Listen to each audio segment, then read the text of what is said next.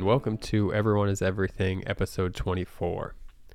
I feel a little bit less than energetic right now, so if you pick up on that, then it's because it's approaching my nap time, my adult nap time. You don't have to call it adult nap time, but I'm an adult who has a regular nap time, at least during the week. So, anyway, more importantly, today I talked to Seger, and she is a Reiki master, Enneagram teacher, and certified transformation and mindfulness coach. So right up our alley. We spend a lot of time on the Enneagram, but we start pretty basic. So she'll run you through it if you've never heard of it. But honestly, one of my favorite episodes. It feels like it has a lot of meat on the bone. Like it's got a lot of practical things in terms of understanding ourselves and how that in turn can help us understand our external world and how to engage with it in a way that might be slightly more beneficial. So anyway, I'll let her teach you because I don't know what I'm talking about. Enjoy Sarah Seger.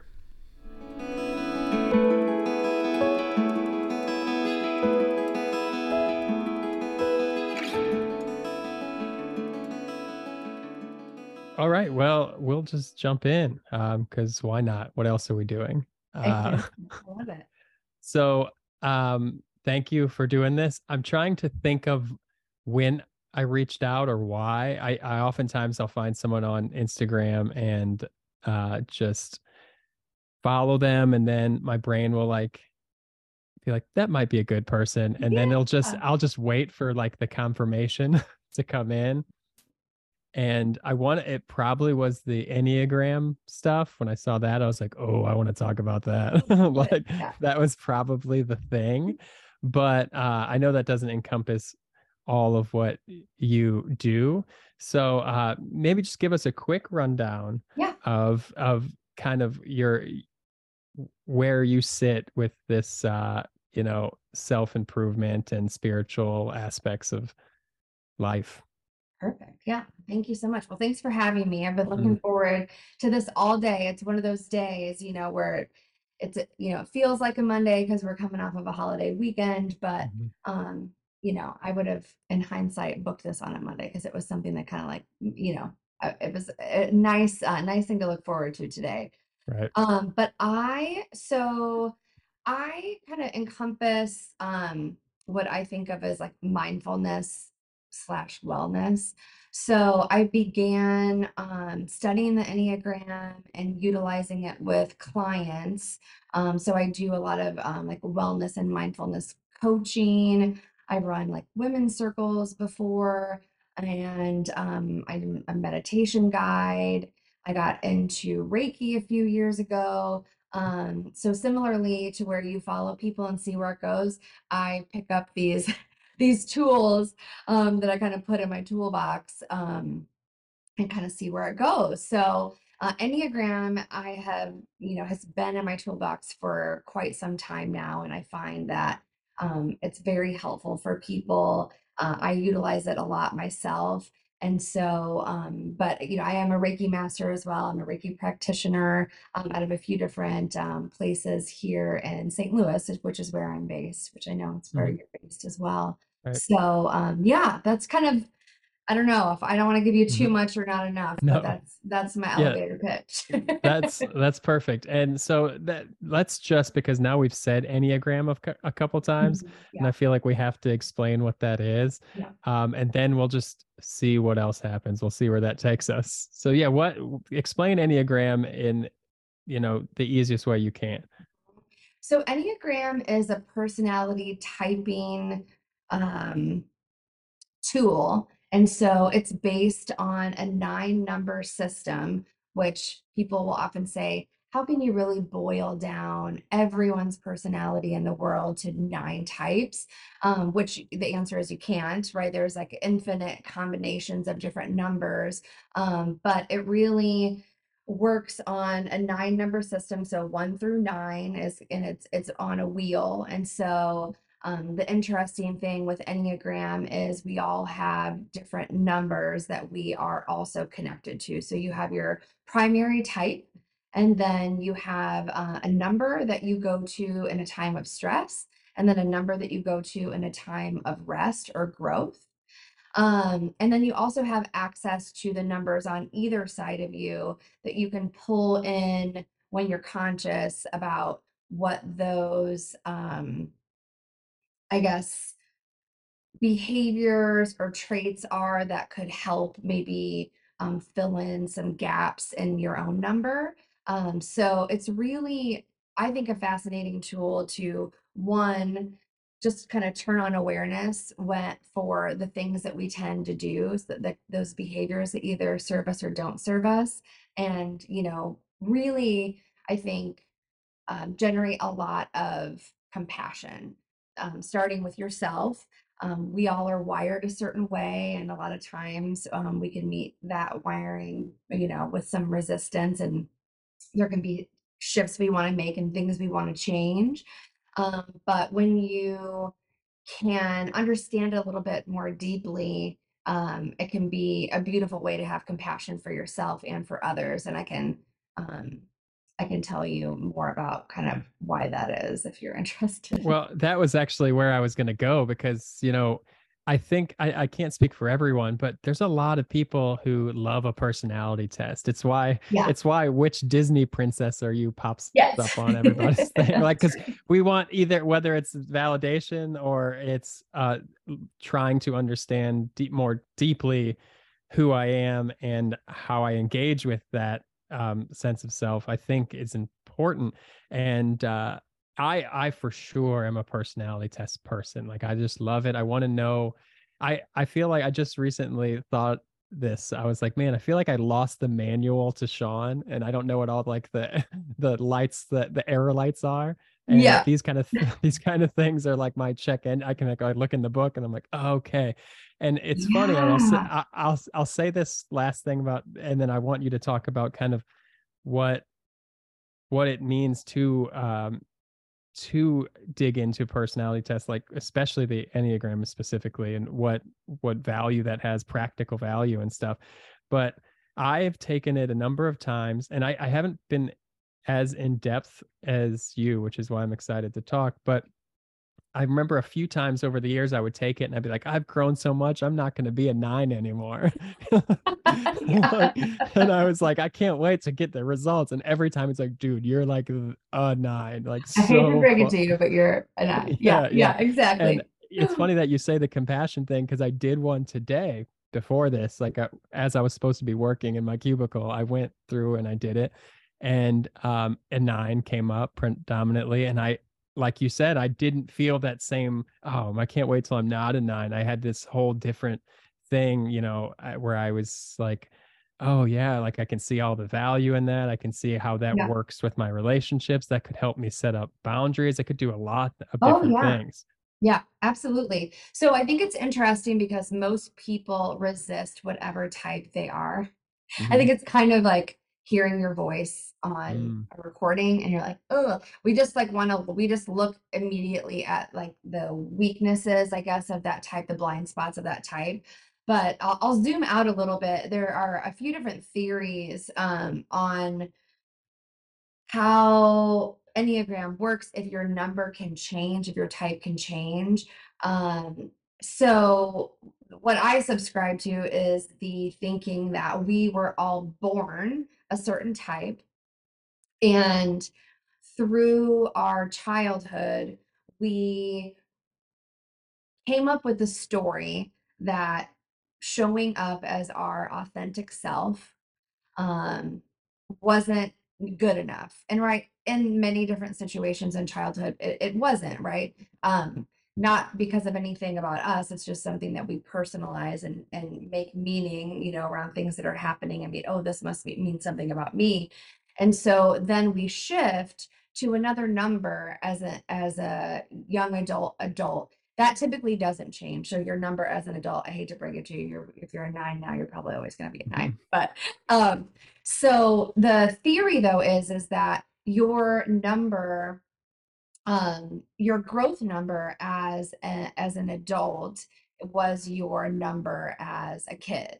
And so, where the compassion comes into play is as far as I see it is we all feel like we have to do certain things and behave a certain way and show up in the world, so that we can get love and be accepted and get attention and find safety, versus being able just to be whoever we like were as a kid. And I think we can all think back of like when we were growing up and there was typically like a tipping point where you watch a kid play and you see they're just like they don't care who's watching, who's around, like they're just in it. And then there's, a point in time where you can like see a kid or think about you as yourself and think, oh, yeah, that's when I really started like getting up in my head and wondering how I was going to be perceived, or what other people might be thinking. And that's kind of when I think the shift happens, to your number. So, your number, nine, your growth number, I'm looking it up here. 9 in growth, you go to, the achiever, so a 3. So I don't know if that resonates that as a kid, if you were, you know, kind of like achieving good at sports or getting good grades and, maybe like got a lot of accolades for doing those things. Does that resonate at all? Well, not in a traditional sense. So your Okay. examples make sense in a way, but my I was because I felt very unsafe in the world. I was shy and whatever, and then I attached myself to music, specifically Mm, heavy metal. But then that became my sole focus. So in a way, like I had to know everything about it. I had to be the number one person who knew all the bands. I could play guitar and I was the best. I had to be the best at it. Like if I wasn't, then I would crumble. You know what I mean? And it took me till being an adult to set that aside to be like, oh wait, you don't have to be that. And it turned into kind of a contrarian sensibility mhm. against like the masses almost. And so in a way, when you say like achievement, I didn't have it on a piece of paper or a award, but I needed to be like the best, the top of what I was doing, even though it was Yes. against the grain. Yeah. So it still sort of does kind of land with me. Oh, interesting. Yeah, yeah. So, I feel like when you can think of, those things about yourself that maybe you still struggle with, and then wrap it in that compassion layer of like, you're just, trying to like get love. And like we all Mhm. are in the world, like try to get love, try to get safety, like you said, try to get, attention, affirmation, whatever it is that you're seeking. And the same for others when we have, other people who are rubbing us the wrong way. Just put that same lens. But I always like to encourage people to apply that lens of compassion to yourself first, and then hopefully it can spill out, and then you can also then apply it to others as well. But I find typically we, want to do for others before we want to do for ourselves. So that would be, my invitation. And then, additionally, I think another great way that you can use Enneagram is when you understand all of your affiliated numbers, you can use it as a barometer. So, I'm an Enneagram 2, which is a helper. And so in times of stress, I go to 8, which is a challenger. So we all know when we are, kind of out of alignment and you do something and you're like, where did that come from? And so anytime that I notice like getting like really like short or like terse, and it's usually, of course, with the people who are close to us, the people in our family Mhm. or work family, or, Mhm. those types of relationships, it can really become, um, an invitation to pause and be like, hold on, my awareness is onto this now, right? Like I can identify that I'm out of alignment. And then there are actually personal self-care, tactics for each number that are specific to them. Mm. So to use myself again as an example for a 2, it would be, putting others' needs, before my own. And so really like the crux of all the Enneagram numbers is the why behind what you do. It's less about what you do and more about why you do it. Mhm. So, in the classes that I teach and the workshops I do, I actually say you can have taken a test, you can come in without a test, because I do think that there is a very subjective piece to Enneagram. And I'll just ask you, as a nine or someone who's testing as a nine, do you feel like your primary motivation is to make sure that everybody around you is at peace at all times because Oh, you yes. can't handle it if they're not? Yeah. Yeah, no, conflict is the ultimate enemy. Yeah. And I see it when it's not there. I'm already prepped for all the conflicts, and it's interesting because, I find that there was a time also that I would kind of I would almost manufacture conflict sometimes because I could control that conflict. Mm-hmm. But ultimately, when I really, as like you've mentioned, all these kind of tools make us slightly more aware, or tremendously more aware the more we do it. I've noticed, yeah, that conflict, it's this fear of conflict that runs so much of my Yeah. decision or lack of decision making, which I think is a nine thing as well. Yeah. Oh, yeah. Yeah, absolutely. So, I mean, nines are interesting too because, nine is the peacemaker. But what I love about nines are, we look at it again, we always look at it like the negative, but the strength of a peacemaker is like you're great moderators, like, especially if you had multiple people on a podcast, like you would be able to like maintain control and make sure everyone's feeling like really good about it. And also like what we didn't get into, you have your growth number and you have your stress number, but then you have access, like I mentioned, to the numbers on either side of you, which are called wings. So one thing about Enneagram, it got really, really popular really, really fast. And people like took a test and then they like got their number, or they got a series of numbers. Sometimes you'll get three numbers and they think they're three numbers, but really, you are typically, those numbers are usually correlated, right? Either it's like your primary number and maybe a wing, or it could be in a time in your life where you are in like a growth or rest state. And so you could be going to that number and exhibiting those attributes, but you're really truly one core number. And then your wings are always going to be the numbers on either side of you. And typically we have like a one wing as predominant, but you have access to both. But a great thing about nine is, the peacemaker, you have access to seven, which is the enthusiast, and eight, which is, no, sorry, one, which is the reformer, and eight, which is the challenger. And the challenger is this very like assertive and confident, like able to speak up for themselves. Those types of characteristics. So I feel like peacemakers who can really lean on that eight wing are very powerful in like a really great way, in a really supportive way, because you have a good intention of keeping everybody. And these are innate gifts, right? So you don't even have to think about it. You'll just look over there and be like, oh, that guy, he's getting a little, his feathers ruffled about something. But it's Mhm, where every other number might be missing it, but you're gonna dial right in on that and mhm, know. And I think there's a big piece of it too that has like a very like highly sensitive or empathetic and empath person. Twos are the same way, twos mhm. and nines, where you're very like sensitive to what's going on around you, so your awareness is heightened to it, so you're very quick to like act on it. Mm. So Right. And it's so interesting because, like you said, this is shining light on whys in order to then give us tools and practical use out of it. And what I find really interesting too, and of earlier when you were talking about that switch when you were a kid and you just are existing, you're just purely being like you're it's not you and the world, it's just you're just in the thing, right?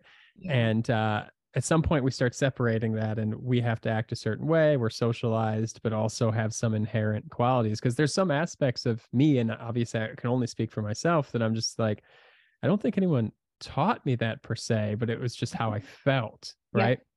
And it's interesting because I've been thinking about this lately, and it goes a little bit off of Enneagram, but we can still continue to fit it in.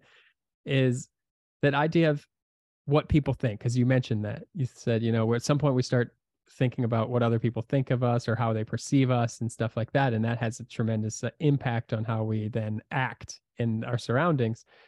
So I've been thinking about it because so many people are like, I don't care what people think. It's like a badge of honor. I don't care what people think. And I've always like wanted that. I'm like, okay, one day I'll get to the I don't care what people think Yeah. mode.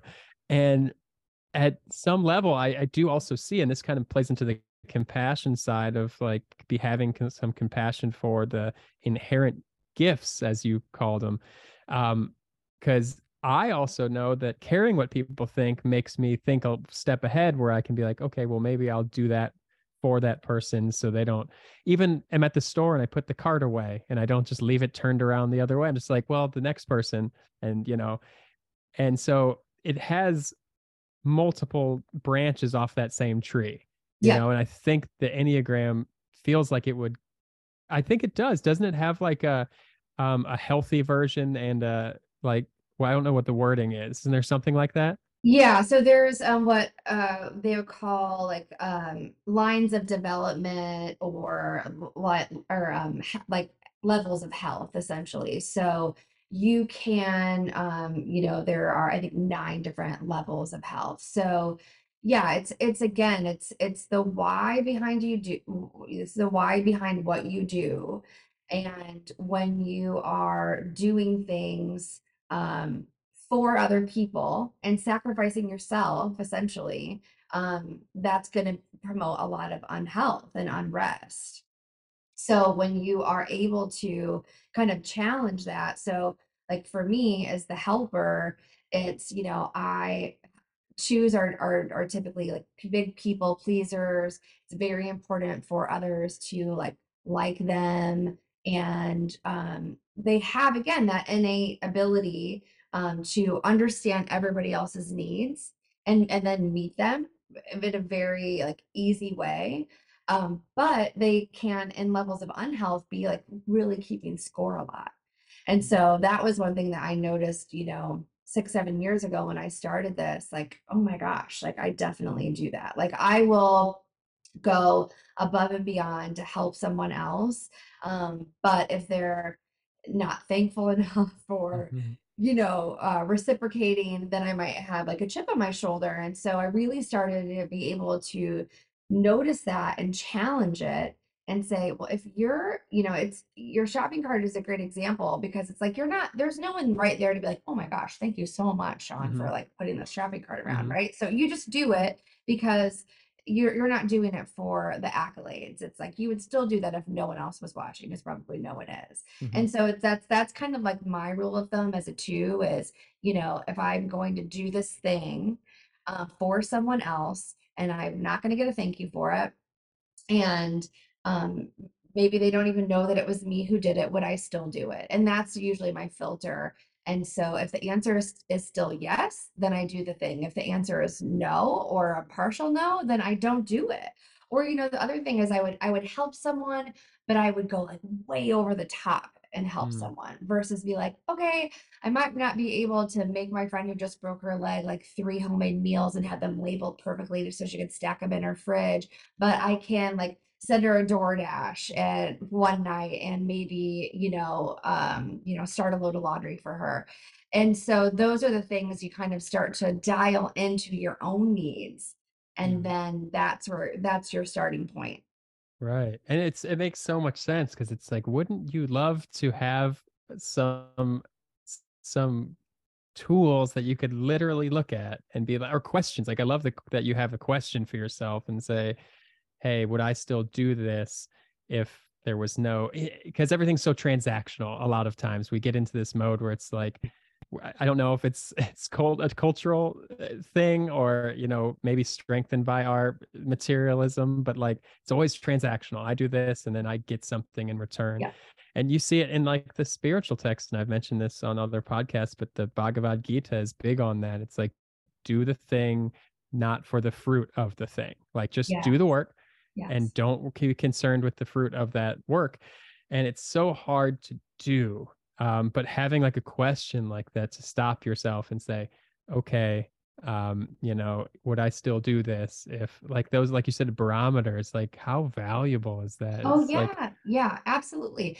And I think every single type can be boiled down to a story that you tell yourself. And so, we all know that we don't need to believe everything that our caveman brains tell us all the time, right? Can push back on some things.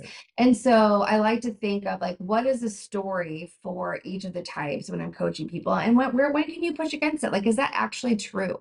Like, do I actually have to overextend myself as a two in order for people to like me and love me mhm, and need me, right? right. And the answer is like, oh gosh, no, right? Like that's, and again, that's where the compassion comes in. Cause like that's a pretty sad story. You have eights, Enneagram eights who are the challenger, and they're kind of like, I'm gonna push against everybody else and see who is around at the end because I'm not lovable on my own. And I'm gonna show them exactly how hard I can be to deal with and see who wants to stick around. So that's a story that you can definitely push back on and reframe these things. Man, can you imagine like a world where people knew these things about themselves? Like I'm picturing like a relationship. If I'm a 9 and I'm in a relationship with an 8 and they're going to push and then I'm going to feel conflict so we're both going to feel Oh yeah. unloved, and instead of being like, "Hey, a lot of times I do push because I don't feel inherently lovable, so I need someone who's going to try." And I'd be like, "Well, conflict makes me feel like," and then it would be like, oh, cool. Now we just gave Right? all this Yeah, yeah, oxygen to the room and now we can breathe and we can talk. It's like, oh my gosh. It's just like even if you're, if you look at personality assessments of any kind and you say, well, I don't know, like even these little things that can give us more space to start talking. I'm not yes, saying fix all the problems, but just yeah, start talking. I mean, to me, that's just like yes. so exciting. It is. It's like, here's the owner's manual, right? And you don't need to do that with everyone, right? Like it's Oh, that right. requires a good amount of vulnerability. But I've actually like done a lot of these trainings for like relationships. I've done them in court and for corporate teams, which is like really incredible. It's an incredible gift because you'll have, let's say, um like a six who is the loyalist. They require a lot of information. They really want to know like all angles. It's funny, anytime I teach a class or a workshop, and I'll get emails or DMs from people who are attending asking, what do I need to bring? Where is parking readily available? They're asking all the questions, and I think to myself, oh, those are my sixes. So because they Mm, want to know like everything. But mhm, if you have like a six on a team, and again, we have this propensity to personalize things, and you have a six and they're like, well, what about this? And can I tell me this and tell me that? I had a scenario in the corporate world where, someone was very off put by the six on their team, taking it like, you don't trust me to do my job. But when we can bridge that gap and say, like, no, no, this is just their process in life, and they need to feel safe and supported, and it has nothing to do with you. Because here's the thing, right? It's rarely about us.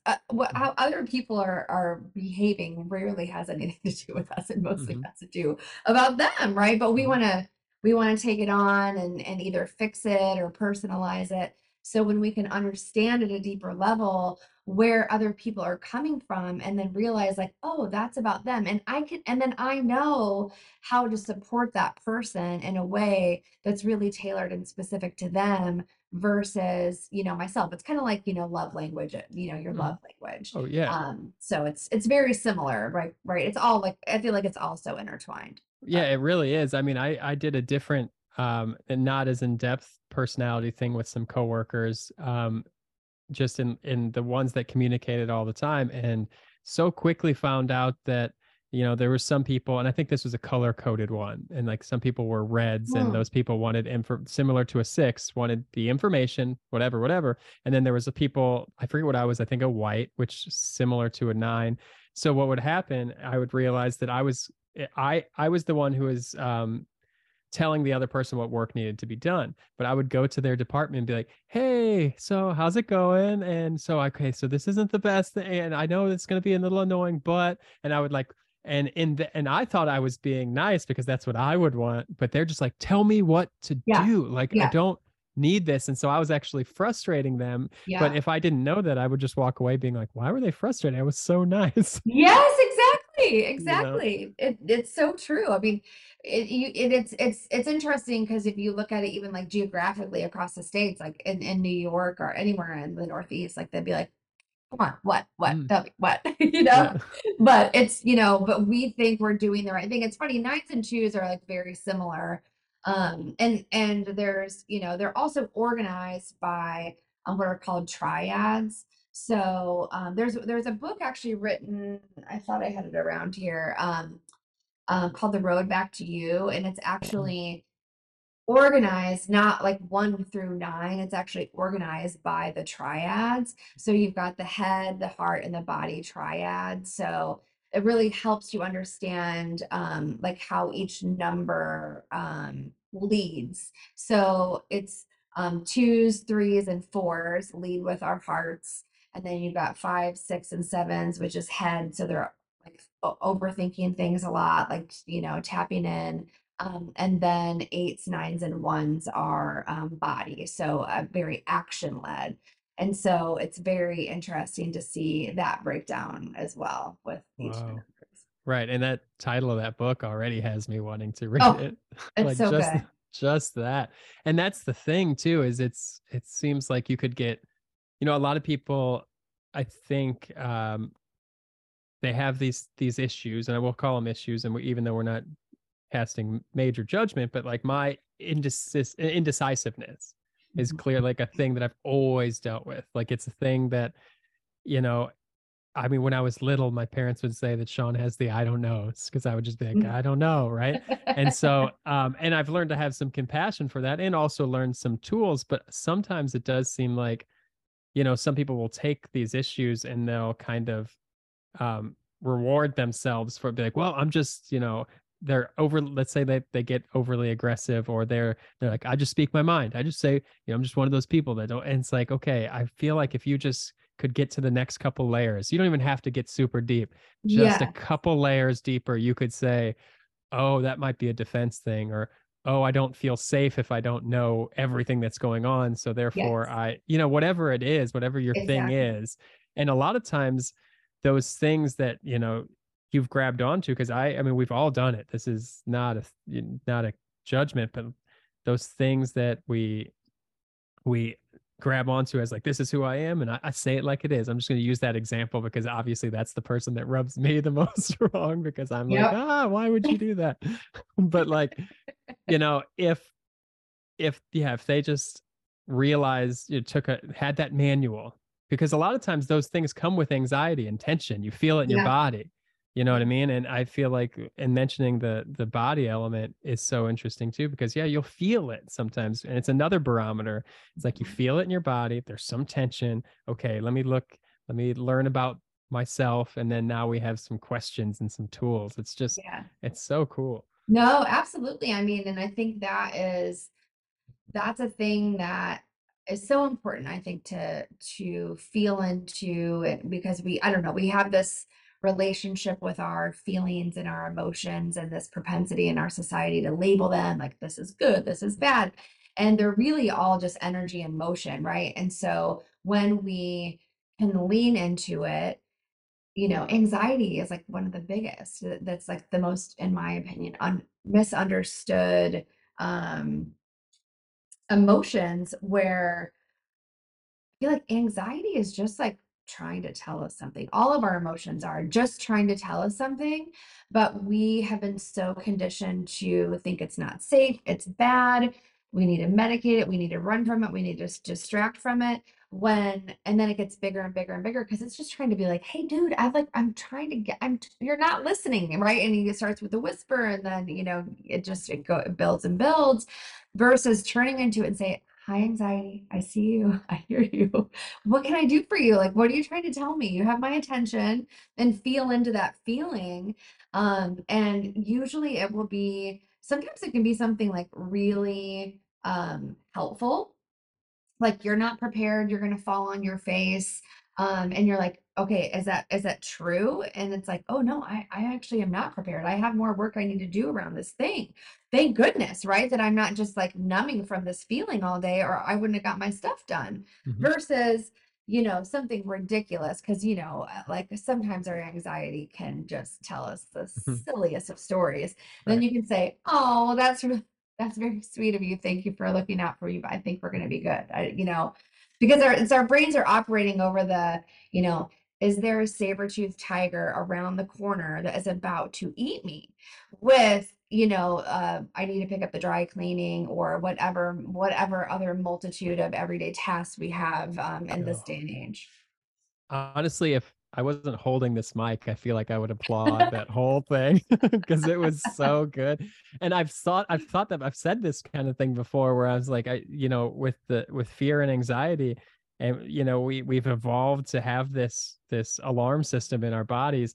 Like you said, we think there's a saber-toothed tiger. We feel like there's a saber-toothed tiger, Mhm. but Yeah. I'm just calling dominoes. Like there's no like that's all it is. Yes. I mean, Yes. luckily they have an app now, so I can avoid the saber tooth. But like, Right. the point is yeah, that engagement with those feelings can change with some space and some learning these things, and it's just so valuable.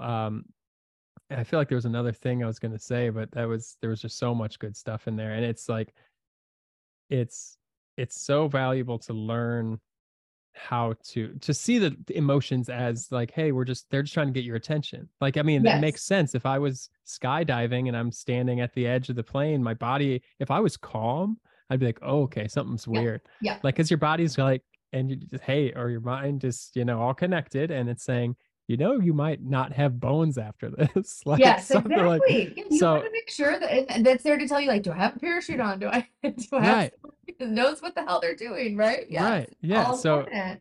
all of that stuff, yeah, to go down a little checklist, but to know when it's not as severe and start to recognize it, because a lot of times, yeah, we'll feel it and then we immediately react, and oftentimes that's against the other people. This is why road rage exists.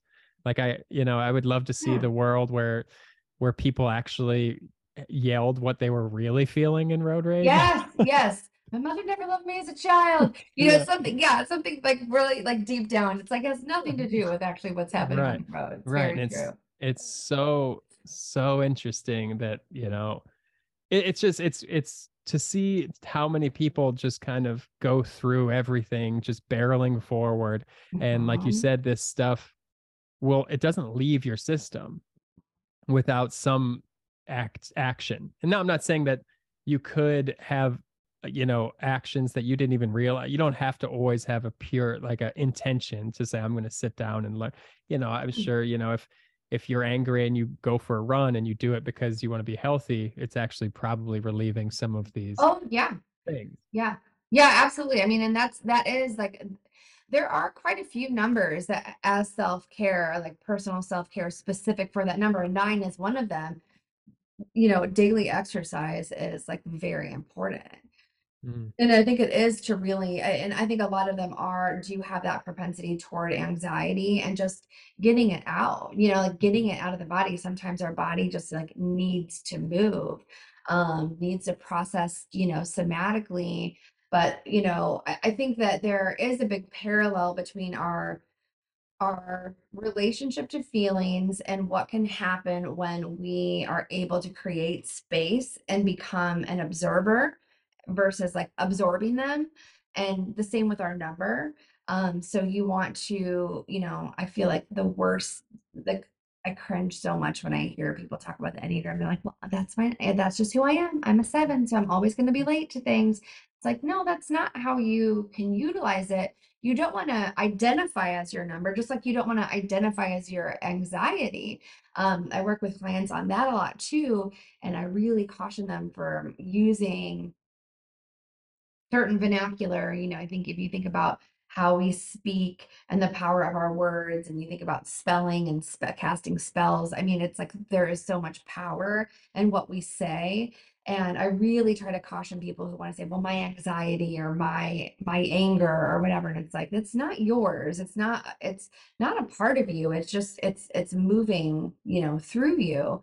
But when we like so deeply attach to anything in terms of identity, I think you kind of get into a little bit of Oh, risky waters. absolutely. I mean, I've talked about this a couple times, and I think it bears repeating is anything you put after the words I am is very powerful. Yeah. So if you can just leave it at I am period or something that actually has some, just be careful. It's a dangerous game to play. Yeah. And identifying with, it's so interesting because I think also along with identifying with your anxiety, there's almost this other side too that people will, because we have these narratives about anxiety and depression and things like this, that people will just say, well, I'm not anxious. I'm not anxious. These people on the road are just jerks. Or like everybody's just, my day's just always, I just have a bad day. Like all the time, work sucks. And it's like, I'm not anxious. I don't feel, and it's like, okay, like, man, there's these words are important even outside of just identifying Yeah. so strictly with them that it's like just giving all of this stuff like we keep saying is giving it air, and Yeah. not, and like we mentioned, if the enneagram and tools like this are the manual, are our owner's manual to being a human person, then like you don't pick up the manual and say this is my car. No, that's the manual. Like Yes. you're not the manual, like you're not that thing. Exactly. Yeah. Like you Yeah. still have to get in the car and change the oil and do the things. Yeah. That's the only thing I know about cars Yeah. is that they Yeah. have oil. Same. And sometimes I don't even do that one. But yes. Yeah. Yeah. If you ask my friend who's a mechanic, he would say I don't know that part either. But yeah, but you're not the manual, but it's very like it's beneficial to have that manual and Yeah. see what sounds and what feelings sounds for car. Oh, my car's clanking or my body feels tense. Mhm. Yes. Why? You know? Yes. Oh, absolutely. I totally agree. And so, I mentioned earlier, I try on a lot of different tools, try out a lot of different tools, and whether Enneagram resonates with you or another, self-reflection tool or resource, whatever it is, there's so much available now, which I love, like the light that's now getting, shined on these things, and just getting them more into like mainstream. I think COVID obviously was like very scary and changed the world in a lot of ways that were not great. But I think that there were, some things that were positives if we look hard enough. And I think that with that extra time, right, I think it's so interesting that leading up to COVID, at least in our house, it was like we were so busy all the time, and you're like, gosh, we could just like get a break. If we could just have like 1 week to do nothing, And so what Mhm, happens? Like the whole world stops, and we're all forced to be home, and we're like, why do we have to stay home? mhm. We're just like resisting it and trying to push through. Right. Um, so it's very interesting because I think that it became obvious how much we were consuming in so many ways, and and how much we all really resisted slowing down. And Right. there was this felt sense of unsafeness in that. I mean, granted, right, there's like, a pandemic happening. We have Right. no idea what any of it means. But, uh, I think a lot of people had the opportunity to lean in then, to that, invitation to stillness and Mhm. be able to just be. And I think that that was a beautiful thing when you could use that to then like reflect more, or, do whatever, because we had a lot of time to kind of access those things. Yeah, I mean, I'm a perfect example of that, and I didn't stop working. The place I worked kept going, but um, everything else that I did stopped. I was a huge concert goer. Like there was not a metal concert that could come that I wasn't supposed to be at. Or other things that I was into, and all of it stopped. And all of a sudden, I realized like how much like I actually wasn't interested in doing that all the time. I just because I so closely identified myself with my taste and my activities and my, social surroundings, that it was kind of gave me all the space to be like, oh wait, I'm not, if I don't do these things, I'm fine. And then all of a sudden, all this other stuff started filling that space. You know what I mean? And not in Yeah. and things that were still and more, introspective and whatnot. And then that opened me up a little bit. You know what I mean? And all of a sudden, I'm like, oh, okay, like, and it's funny because we talked, about just how much we're consuming. You said we just consume, and if you just think about it in a physiological way. If I consume without pausing to digest, what am I Oh doing? I yeah. can't. Yep. You can't. You Yep. have to stop and your body has to work it through and you have to digest what you've consumed. And we're, especially with our phones and everything and our work and how important it is to be productive. It's like I love that you said consume because I've never used that term in this sense, but it's so true that we're just Yeah. like constantly consuming and never digesting. Yes, yes. It's like, we began binge watching, TVs, and even the way that we now consume entertainment is, we don't watch movies really anymore, right? Mhm, Well, we want like 12 and a half hour movies that are mhm, essentially like these series that we can binge, and you can binge podcasts, and I mean, so much of it.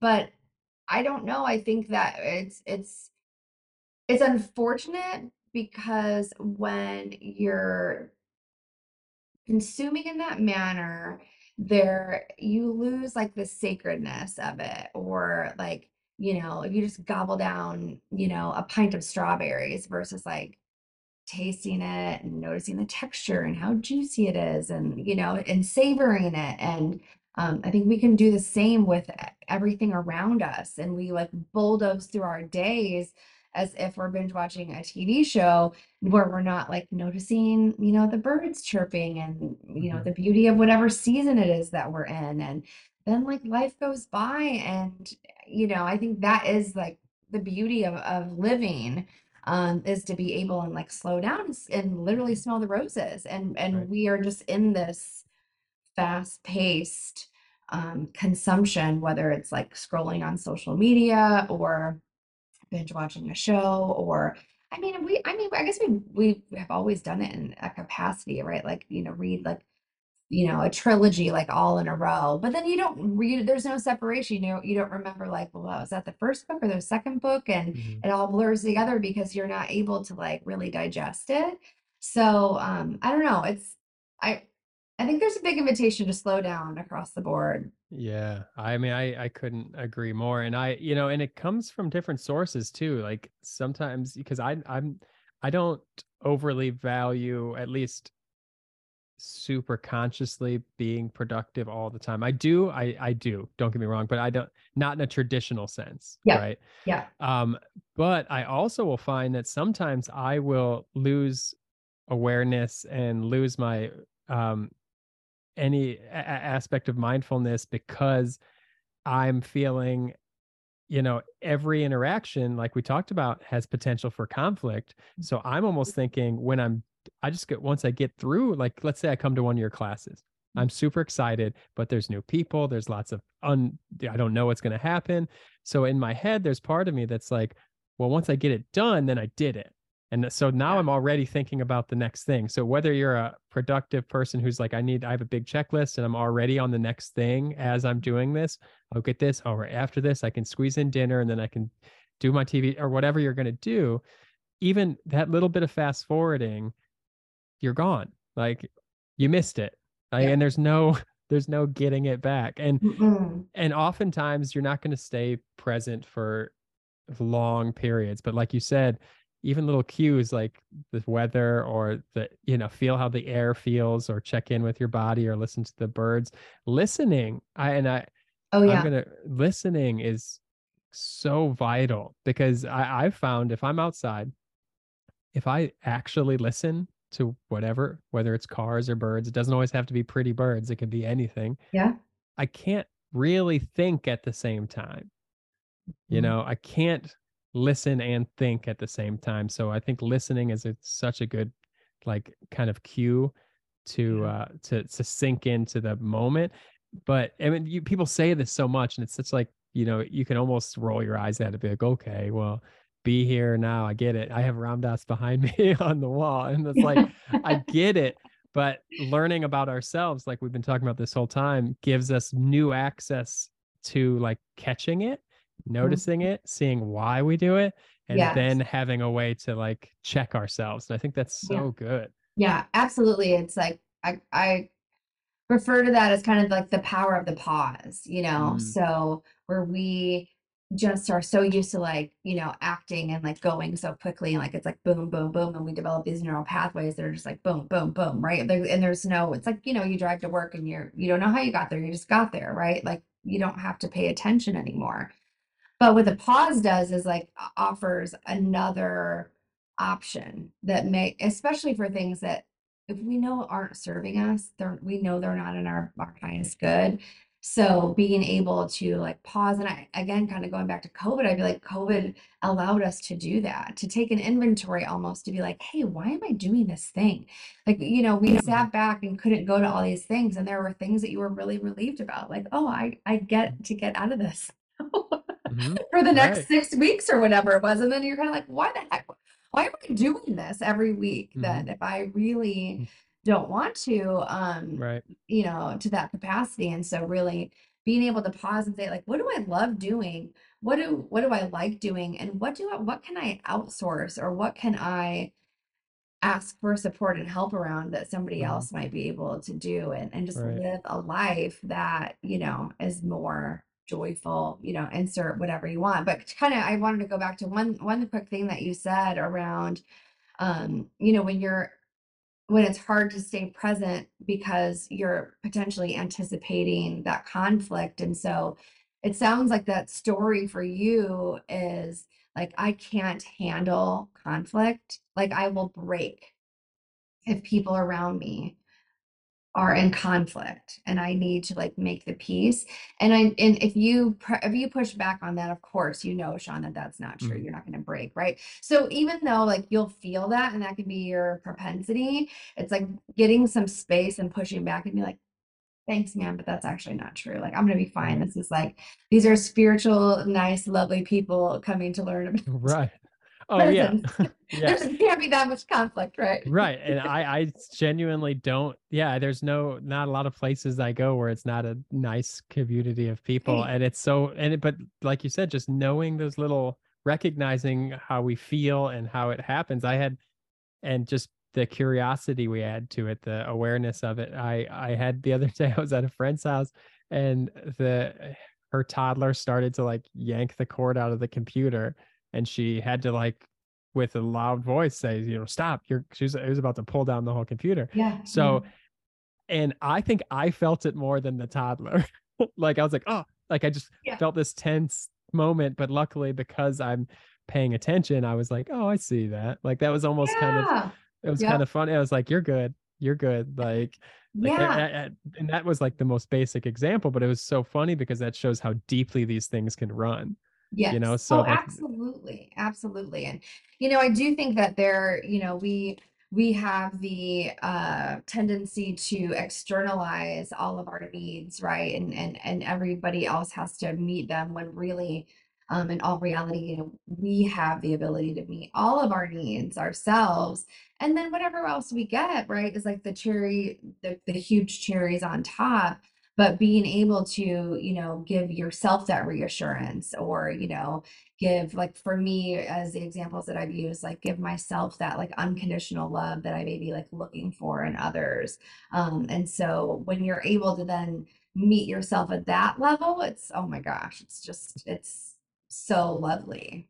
right, like it is, and it makes perfect sense. Like you having your own back, you giving the Yeah. things like, I mean, I realize some similar things, and these things kind of sink in little by little, and like you just kind of point yourself in the direction of these kind of helpful feeling things, whether it's enneagram or meditation or whatever it is, and I feel like they slowly start to sink in and make sense practically. I remember after a particularly bad breakup at one point, I used to whenever she would go to work, if I stayed with her and she went to work first, and I would make sure her place was like as clean as it possibly could be. So when she came home, she'd be like, "Oh, cool. I get to just relax. My bed is made. Everything is cool."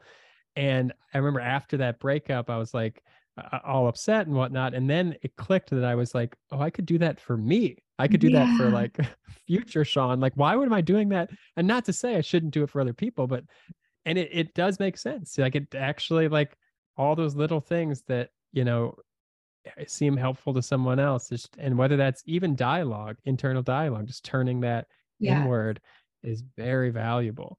Oh yeah. Yeah, absolutely. I mean, I think a lot of the times when we're in arguments and we're trying to get our needs across, like if we paid attention to what we said, like you never listened to me. I think a lot of those things can be directed inward. And then you think about, well, how often do I like really listen to myself or like Mm.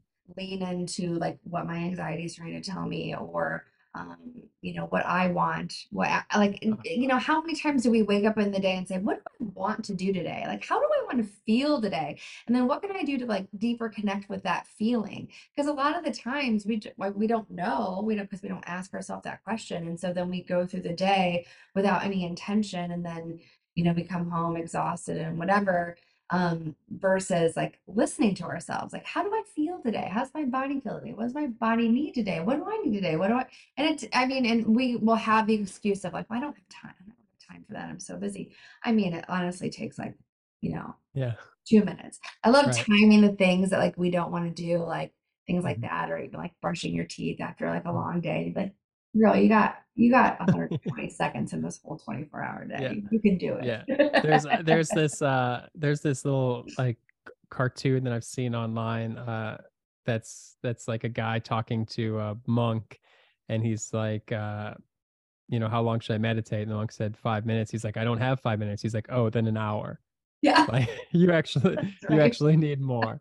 But Yeah. I also, I love what you said about, if, because I can picture if I'm walking around the world saying like, nobody cares about what I want. Nobody's doing, like, everybody's just cares about, no one cares about what I want. And then if I just looked for a second and said, do I do that? Do I Mhm. care what I want? And it's like, oh no, I don't. And you can always tell when it hits because you're like, I don't want to answer that Yeah, question. that's right. And you can tell, oh well, that's a real one then. Like, that's where Yeah, it's at. So that's yeah, so good. um let's see, I think we're closing in on the hour. yeah. So That went I'm fast. gonna yeah, I know this was, honestly, I think this is probably one of my favorite episodes in terms of like practicality and like Oh, valuable thank you. information. Like, I really, Yeah. I think this one has a lot of meat on the bone. So Oh, good. I'm I'm so glad, I'll be glad. excited. I'll be excited to put this out. But I always end with two questions. And the first one has to do with why I started the podcast, which is just sharing things that I think are valuable or interesting. Um, at least that's consciously why. There might be some ego and some other stuff that I'm facing unconsciously. But a lot of it was, bands I like or people that I think have interesting perspectives. So if you were to just suggest anything, and it could be a practice, it could be a song, it could be a movie, it could be anything. Like, it doesn't have to be a wellness thing, but it can. Just a Yeah. suggestion for people. I mean, I think I'll go back to, one of our last points that we just talked about, because I think it is such a big shift for people and it's such a uncommon thing. And when I did it, it was a big game changer. It's just when I wake up in the morning, it's just asking myself, checking in with myself, like, what do you need today? Right? What do you need today? And then making decisions and plans to give myself that, and then, because I think a lot of times if you look at your day, and asked in another way, it can be, what are you most looking forward to today? Mhm. Um, I think I started with that and I would realize like, I don't know, like nothing's like really jazzing me up today. So then you kind of think like, well, what do I want? What do I want to feel today? And then do that thing. Right. Yeah, and you know what? And I'll even, that's so good. And I'm going to zoom out because it seems like kind of a theme that we've hit a couple times in your personal practice is questions. Like, these, asking yourself these questions.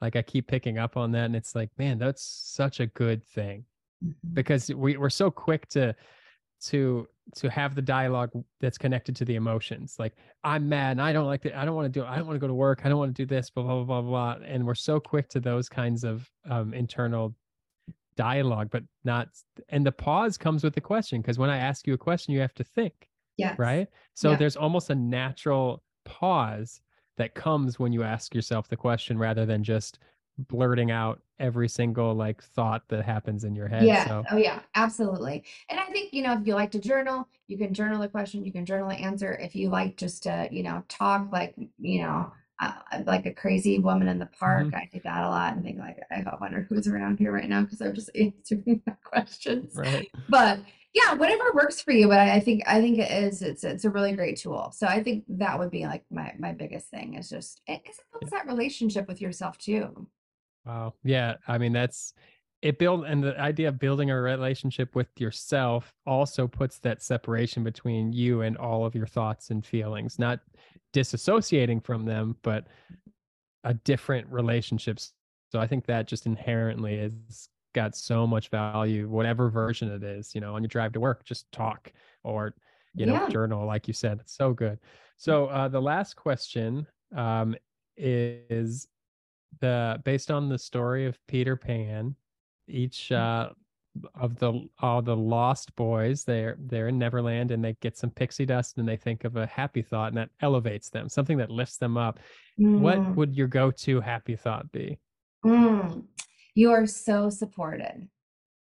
That's my Mm, go-to happy thought. So I lost my father last year to cancer, and it really deepened my spirituality and I think opened my eyes to so much of the help that exists that we can't see, whether it be, angels, guides, helpers. And so I think so often we get caught up in, the people that are around us that may be helping or not helping enough. And I think for me, it's that reminder that there's so much more and so much more available. And so sometimes when it's hard for like a helper, right, a two kind of, going back to the Enneagram to like help or to ask for help from others, it might be easier for me to just ask for help from like my angels, my guides, whoever, when things get too heavy, feel too mhm. heavy to carry on my own. And so I just always try to remind myself, like, you're so supported. You might not be able to see it, but trust me, you are so, so, so supported. Wow, and that's so good because even just in the language that you used, it's not you are supported if you ask for it. It's just you are Mhm. supported. Like you're Yeah. supported and not saying you shouldn't ask and verbalize your feelings and stuff, but you are supported like Yeah. already. Like I mean Always. that's Yeah. so Yeah. good. I mean Yeah. what a powerful thing to take from a tragic, you know, experience. So that is Yeah. really good. Yeah, it's I think that there are big things in life like that that just change you and you can see how it can seem like things are happening to you or happening for you. It's a lens, right? It's just like a Mhm. shift. And so if I look at how that as an example happened for me, I think it's like, wow, it like kind of like turned on the color, like in a lot of ways in my life where I Yeah. wanted again to like go back, like to savor things more and, to be able to not just like zip through life and zip through days, but Mhm. really like see like find out what I enjoy and like lean into that and make it Wow. almost like sacred because it doesn't Sacred. Yeah. last forever, right? Like, Yeah. yeah, Yeah, the impermanence is absolute. It's the only absolute. And so having infusing life daily with the sacred is such a cool message and like such a I mean, can you imagine anything being more sacred really than just actually experiencing the thing you're doing, you right. know? Yes, Like, yes, yeah. wow. Yeah, that is awesome. I think that is a perfect answers. I appreciate you sharing. Well, And great question. Thanks for asking. yeah, I really loved this. This was awesome. And this was coming off of like I came home from work, and I usually sometimes I like try to take the day off for the like I'll get like 3 in a row and I'll take the day off. Wow, You gosh. know, I know that's kind of draining as well, but being at work for 9 hours and then coming home, I'm always like, oh, what did I what did I get myself into? But this was perfect, exactly what I needed. So Oh, good. I appreciate it. Well, I feel the same. Like I said, I've been looking forward to this today. Really not know, like as you mentioned, like we don't really know that much Mm. about each other, but I had such a good feeling going into it. I just knew that it would be a good conversation. Yeah, So, it really it worked out well. I'm glad we weren't wrong. Maybe yes, it's like people think, that's oh man, right. that was a swing and a miss. But yeah, so Well, I all told right. myself, I'm like, well, I mean, he doesn't have to publish it if it's not bad. You know what? I said that right before this started because I always feel pretty good about him because I pick people that I feel like I told you. But right before it, I was like, that part of my brain went, what if it's the worst? And I was like, you don't have to release it. And then Fine. here, I'm going to give you one last little bit of my psychology. My anti conflict person was like, but if you don't release it, she'll get mad at you. I, we've never spoken, but I'm just like, she'll get mad at you. So anyway, that's how our brains work. So and if So we funny. can the little bit of awareness allows us to kind of laugh at it and be like, oh, Exactly. like Yes. I Yeah. see, Laugh it I off see. and be like, Mhm. oh, isn't that funny? Right. Right, So, exactly. uh, All right. Well, thanks again. And I'm sure we'll be in touch. I love it. Thank you so All much, right. Sean. No I problem. appreciate See it. Have ya. a great night. You Bye. too. Bye. Thanks for listening. Remember, you are always everything. Bye.